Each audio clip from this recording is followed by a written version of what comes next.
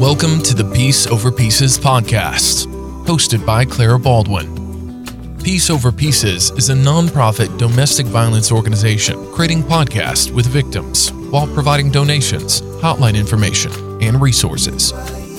If you or anyone you know is in need of financial or emotional assistance related to domestic abuse, please visit our website for contact information. Now, without further ado, please enjoy the next episode. Hi, Ashley. Hi. How are you doing? I'm really well. How are you? I'm good. Thanks for coming on the podcast with me. Yeah, of course. Thanks for having me. Yeah. So I know I didn't write an intro. It's been so hectic lately in my life, but I just like to hop in right away and say that thank you for using your voice on platforms such as TikTok and social media. For people who don't know, I ran across Ashley, or you don't even know this yet, but I actually ran across you laying in bed. It was pretty late, around midnight, and I was scrolling through and I saw all these TikToks of yours that have gone viral recently. And for people who don't know, she uses her voice to show her previous relationship, stigmas of abuse and trying to defeat those, and showing a very exposed and vulnerable side of her life. But I just want to say that's super inspiring, and I'm so glad to have you today. Yeah, thank you. That's actually how most people found me, just kind of like scrolling on their For You page. Right. But I'm glad you found my account. Yeah, of course. So let's just start with you. You want to give an intro about yourself, a little bit about you, where you're from? We could go from there. Sure, yeah. So again, my name is Ashley Van Fossen. I'm 27. I'm from New York. And before becoming a stay-at-home mom, in 2019, when I had my first daughter, I was a social media strategist for different record labels and artist management companies in Los Angeles, where I lived for about 5 years. So my TikTok, I had never actually really used the platform before. I made one video sometime last year, actually, about my husband, because when he was younger, looked a lot like Harry Styles, and he would occasionally go viral for that. Oh, really? Yeah. He'd go viral? Yeah, there's the one photo of him in particular looking down and smiling that it's uncanny. Like, I had seen the photo before I met my husband, and I didn't know that it was him. Oh, really? Yeah. I hadn't connected all of that until my friend recognized him, actually, after I went on a date with him and sent me his social media. And at the time, he had around 25,000 Instagram followers. So you basically saw him on social media before you started dating? No. So that was between the first and second date that I discovered his social media.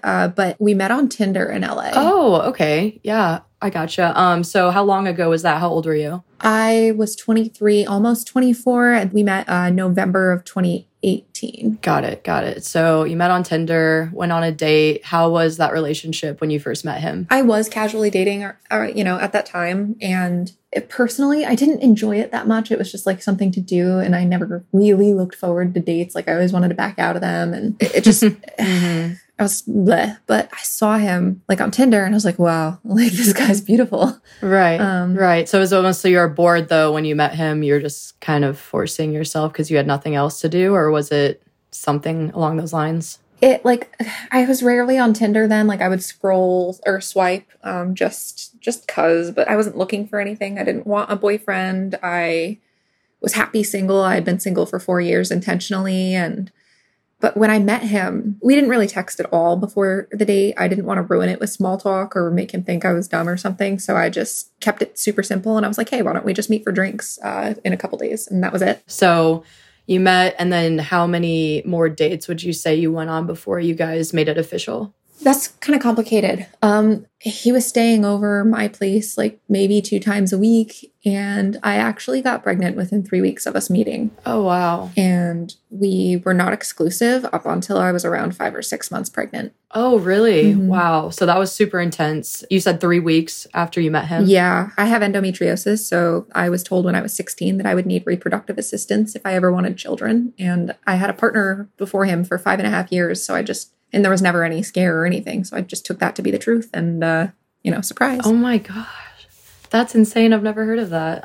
Yeah. So when you broke the news to him, what did he say? He actually guessed because I picked him up. I told him I had something to tell him, and he, I guess, could just see it on my face. And he walked out of the room and was obviously very exasperated, but he came back and he was like, okay, what do you want to do? And he stayed over my house for a couple days and, was offering to go to appointments with me. So he made it clear he didn't want to keep the baby within the next couple days or so, but he was really supportive and really present and really there when I told him. Gotcha. So right off the bat, this relationship is, could you say, pretty stressful already. So when you made it official, did you move in with each other right away, or did you kind of just co-parent and work through the process of you being pregnant? Like how did this whole relationship unfold, and how did everything happen, I guess, from what we see on the TikToks? Yeah. So I wasn't seeing other people really, but I knew that he was, and it didn't bother me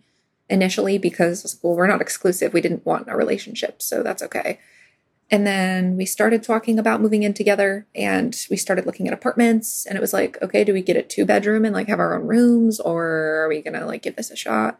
And I gave him so much space to kind of work through that himself, because I didn't want him to feel like, hey, I'm keeping your baby, and also now I'm pushing you into a relationship. Like, you have to be with me. Right. So yeah, I gave him that space to figure that out. And we moved in together. I think May 1st was the beginning of our lease, but we were like, quote unquote, exclusive the very end of March or the beginning of April. At that point, I already knew we were going to be moving in together. And honestly, I think he talked about getting married before we were even exclusive. So.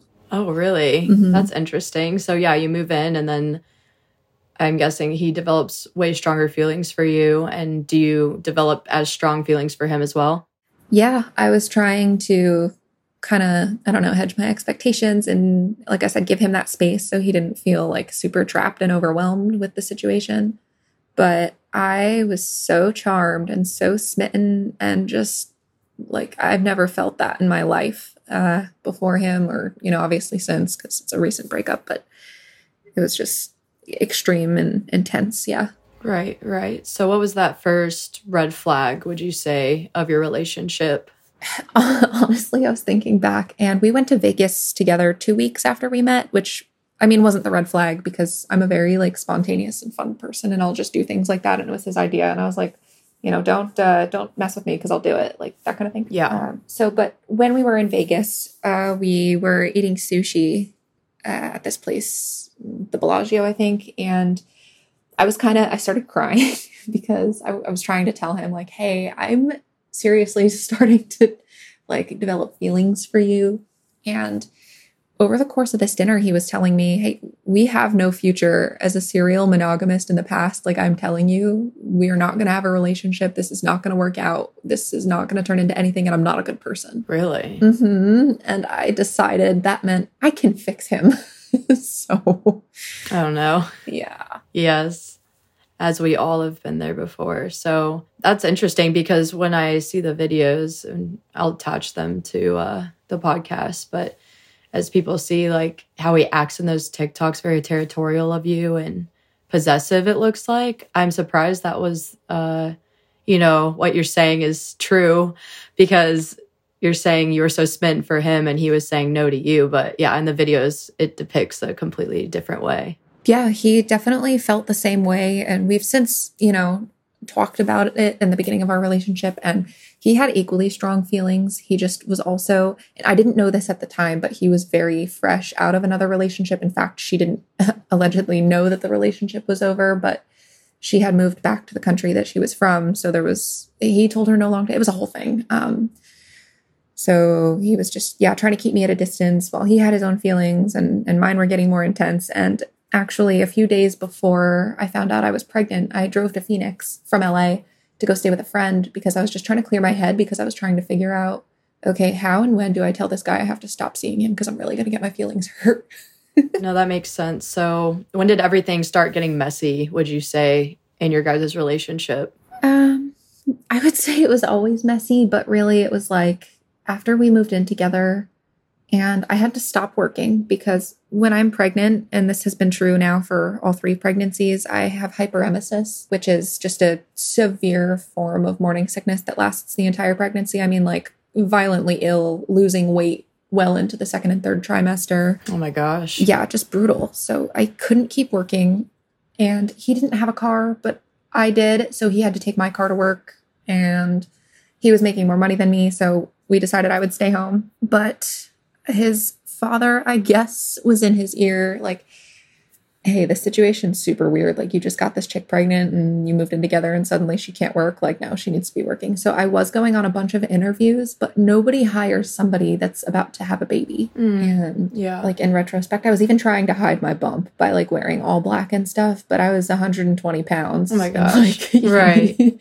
You can't hide that. So it started getting messy when there was one instance in particular where it was nighttime and I had just gotten turned down for another job that I was well overqualified for, but they knew I was about to have a baby. And I was standing in the living room and I remember sobbing, and he was so, so angry and telling me that I'm pathetic and how the hell do I expect to be able to support my children if I can't even go get a job, and I'm just using him, and just all of these other things. And also he would withhold affection as punishment. So that was part of it. And that was like the first time it was really bad. And I was like, oh my God, this guy is terrible. Yeah, sounds like it.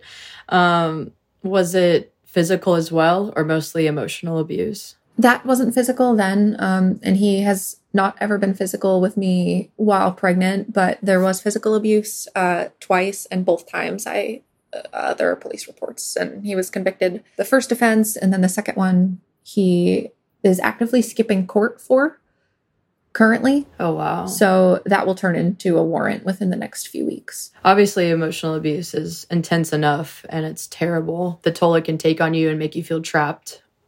But I guess we can go into when did he get physical as well, and just overview all the things that were going on with the abuse. And so the first time he was physical with me was March of 2020. So our first daughter was 6 months old and I was not yet pregnant again.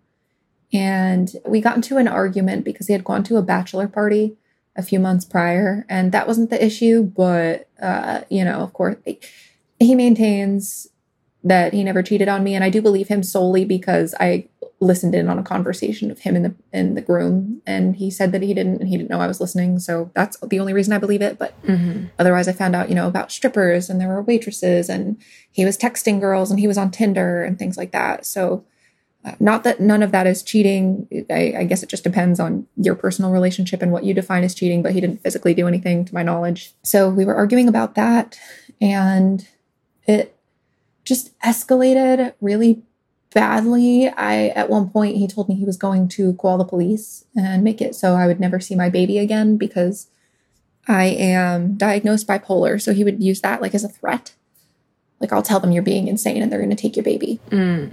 Terrible. So I took his phone and hid it, and that really kind of pushed him over the edge. And it had been escalating all night for like hours, and he had been drinking, and he was wearing a hoodie, his hoodie, and he came up and grabbed me by the front of the hoodie strings or the front of the hoodie and pushed me to the ground. So I was on top of my knees, kind of like face down. My legs were tucked under me, and he was over top of me and just pulling really, really tight on the hoodie strings and telling me he was going to tighten it till I couldn't breathe anymore and that he was going to kill me. And and that went on for like a few minutes. So as soon as he got off of me, I picked my daughter up because she was 10 feet away from us when this happened. Oh my gosh. And I picked her up and I went outside and called the police. He admitted it. So they booked him, and he was charged and sentenced almost 2 years later. It dragged on forever, but Wow. So yeah, that's super intense. I see like through your TikTok previous memories of you guys, and you show stigmas on there with kind of the background of what looks happy with you guys. And I guess we could touch on that topic, like the power of social media, and also I guess the veil of it. And so like how people look so happy, in many eyes, but behind closed doors, it's so different. And I saw a question on one of your TikToks where it was like, why did you have more children with him if you are posting all this stuff about him and the abuse? What would you say to those people?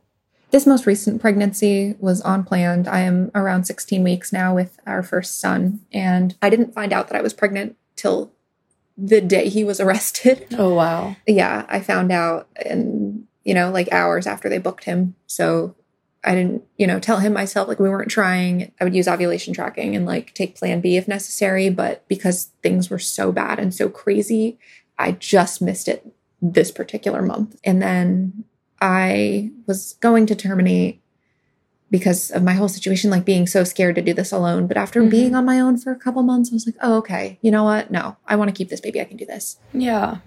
And you should be proud of that. I get really frustrated when there's questions like that, just like almost, you don't have to explain to anybody because it's such a complex thing to be in. And it's hard enough to be in that situation, let alone people questioning you and you having to, prove a point of like why the abuse is not justified or anything from your end. But like, I mean, my mom, for example, she left my dad after my brother, the firstborn, and then came back, had another baby, left like 6 times more, came back, had another baby. So it's extremely common. And I just want, like the audience to realize this is a very complex situation where you feel like it's a never ending trap almost of manipulation. It could be other causes too, but it's definitely not uncommon. Yeah, absolutely. And I'll have to say in my situation in particular, which I know this is another very common thing in abusive relationships, specifically with narcissists, but there was no reproductive coercion. There was no sexual assault or anything like that. Like I said, she was very much a surprise. And then our second daughter, she was planned. And that did happen after the first arrest. And I still kind of have trouble reconciling that in my own mind. Like, why did I even?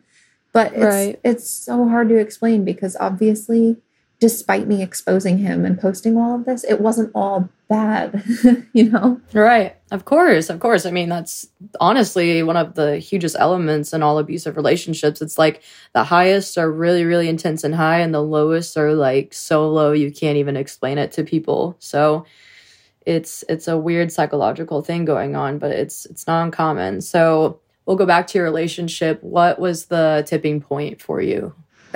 So this was a couple days, 10 days after the second assault. And I had plenty of evidence, audio from that night, him telling me he's going to kill me, and him verbatim admitting, I have this audio posted on my Twitter. I think TikTok would take it down. Verbatim, him admitting to exactly what is in the police report. And I heard, we got into like just another blowout argument. And our toddler, who is hyperverbal, was there for all of this. So I was just, so I walked away. He took the toddler into his office and I came back out to listen in, and I heard him on the phone with the only local psychiatric hospital that does involuntary holds. And he was telling them that my wife is bipolar and she is having a psychotic break. And I'm really worried she's going to hurt herself or our kids. So I was at this point, I was calm. I had been asking him to leave the house calmly, but, it's something he was going to use against me to scare me and get the kids, I guess, taken from me. So I went and called the police just to tell them that, hey, I just want this documented. I'm perfectly calm right now. I'm asking my husband to leave the house. I tried to report an assault earlier that day, but I didn't have the audio. I couldn't find it. So they didn't arrest him. So I was telling them, like, you kind of came here and escalated the situation by not listening to me. So I just wanted it on record that if he does attempt to have me committed against my will, I'm not having an episode. I just want him to leave the house. Right. And it was a female officer that answered the phone this time. So she went through the call log and she was like, I see here you said you had audio that you couldn't find of him admitting to what he did, because when we came, he said he didn't do it, so we couldn't take him. But do you have that audio now? I was like, you know what? Yeah, I did. I do have it. I found it earlier after you guys left. So they came and listened to it and decided to book him. But like in the midst of all this, of me asking him to leave again, and I have audio of this too, he was telling me to slit my wrists and calling me fat and all this other stuff just in front of our 2-year-old. Oh my gosh. So typical narcissist using your mental health against you as well, trying to make you look like the crazy one instead. Yeah, which my bipolar is very managed. I see, a psychiatrist 2 times a month just to stay on top of my mental health. And, I manage it with medication. And so it's not been an issue really ever, except for in fights with him. Gotcha. So how did you leave the situation after your tipping point? So in calling, when I called them and told them, oh, I do have the, and they asked if I had the audio now. They were like, okay, can you meet me down the street and play this audio for me so we, have some privacy so we're not at your house. So I went and met them. And like I said, they decided to book him. So once they took him, it was around, 1 or 2 in the morning at that point. I think I just maybe went to sleep. But then the next morning, my best friend flew out from Virginia and helped me pack and take care of the girls. And then I had some family come and help me rent a Suburban. And I packed it with everything that we could fit. And while he was in custody, and his parents did bail him out within, I think, 2 days or so. But he couldn't come to the house because of the order of protection I had been granted. So I just, while he was still in custody and then while he was staying at a friend's house nearby, I just packed everything and we left. So did you go live with friends, family after that for a while, or did you get your own place? I did go stay with family for a minute. But, I left New York for a reason, and it wasn't just to go work in music. Like, I've always been kind of the black sheep. I don't fit in well with my family. It's hard to really explain why, because I don't want to just, get on and denigrate them, because it's not about that. But I did not feel welcomed. I did not feel supported. Nobody really they were constantly telling me, why are you wasting money on an attorney? Like, they just didn't get it. Oh my goodness. Yeah, I get that. So overall, would you say, after this breakup and escaping, it felt very isolating for you? Extremely, yeah, because it was a very weird dissonance because he had been the only person that I had for 3 years. So I wanted to turn to him and cry about it. But, he was... It can be the hardest when, a victim leaves, because normally they are in no financial reach for themselves. They have no money. They sometimes don't have family or friends. So it's another reason why people don't leave in general and stay in abusive relationships. It's the thought of your life afterwards and how lost you'll feel, especially if you're used to that person for years and years. So how did you pull yourself together after you left the situation? I guess, what advice would you give to survivors who are listening to this, who are maybe going through a hard time or just left their relationships? We have a lot of those people who listen to our podcast. What would you tell them on staying strong, and what advice would you give them after they leave, what to do? What I did to stay strong was really focus my energy on, my kids. And I didn't have the option to just sit in bed and be depressed and cry, which is the only thing that you feel at that time. And I wanted to so badly, but I couldn't. Right. So I had to pull myself up, and I found support in, everybody that started following me on TikTok and all of my closest friends.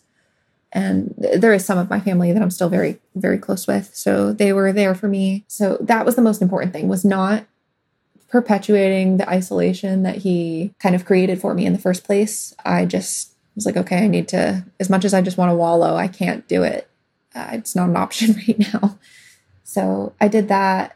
And to somebody that just left, and everybody probably says the same exact thing. It will get better in time.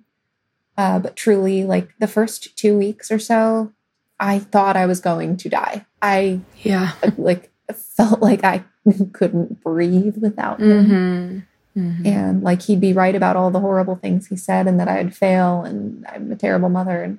But you know what? Once you're away from that person and you're not hearing those things every day, and you start realizing how capable you are yourself, it does feel way better. So yeah, it really just does take time. And I'm only, 2.5 months out, almost 3 months out now. And I have really hard days still where I miss him, but overall I feel great. That's amazing. And it's only been a few months for you since you left, and you have built such a huge platform for people who are going through this. And I don't know, I just find it very inspiring. So thank you for coming on so fresh out of this situation, and I was going to touch on how I think someone was on this podcast a long time ago, and they're saying leaving an abusive relationship is like being addicted to the worst food in the world, like junk food. And your body just craves it and craves it and craves it, and you have withdrawals. And then once you're away from it, you're like, why did I ever eat that food? And I'll never need it again, if that makes sense. Yeah, 100%. Yeah, so I guess closing up, on the other hand, is there any advice on finding, healthy relationships, happy relationships, whether that be with friends, significant others? Like, what are you looking for eventually when you're ready? Obviously, it's too fresh now, but like, what are you searching for in healthy relationships now? I would say seek people that are going to be there for you, but that aren't just necessarily going to give you confirmation bias. So you need that person in your life that's telling you your partner is not good for you because they see it for a reason, even if you can't. I love that. Really, none of my friends liked him. And, it got to a point where I also did not. So I was like siding with them, but especially earlier on, I didn't get it. I was like, why do you not like him? And they're like, you're not yourself. Like, you're not, I don't know, so happy and so confident now. And yeah, not someone that's just going to like, blow smoke up your ass, but someone that'll be honest with you and that will be there for you when you are ready to leave, because you have to make that decision yourself. Yeah, I really like that. That's a point that's never been brought up on the podcast, but I guess paying attention to your external friend groups and family and seeing how they react to your partner is super important. And, being aware that they're saying those things for a reason. They probably don't want to see you unhappy. They want to see you with your partner and being happy. But if they have the courage to tell you that, it's probably a big red flag. So that's a good point. To wrap up, I just want to ask you one more question. If you could offer a young Ashley some advice on navigating life, what would it be? Yeah, young Ashley, I would tell her to not fall for it or excuse it just because he's handsome and charming and smart. And I wish I had not let anybody convince me that I was inadequate or stupid or less than. And I wish I had believed him when he told me who he was in Vegas. And to stop wanting to be loved so badly that I accept anything less than I deserve, because I cannot fix him and it is not my job to. So those are things I think I wish I had known before I met him. I love that. I love that you started I don't like how you start bashing yourself in the beginning. I love how you turned it into, you deserve more. You weren't the things he said. That is a huge point for everyone in abusive relationships. They come out of these relationships super insecure, believing all these things, and then eventually you realize your worth. So I hope every day you do realize that you are none of those things. And thank you for sharing your voice on that platform. For people listening, I will link her TikTok, Instagram, everything. She also has a GoFundMe and a donation to, help her get out of this, transition and get her back to normal life. So thank you again for coming on the podcast. I really do appreciate it. Yeah. And again, thank you so much for having me. Of course. Thank you.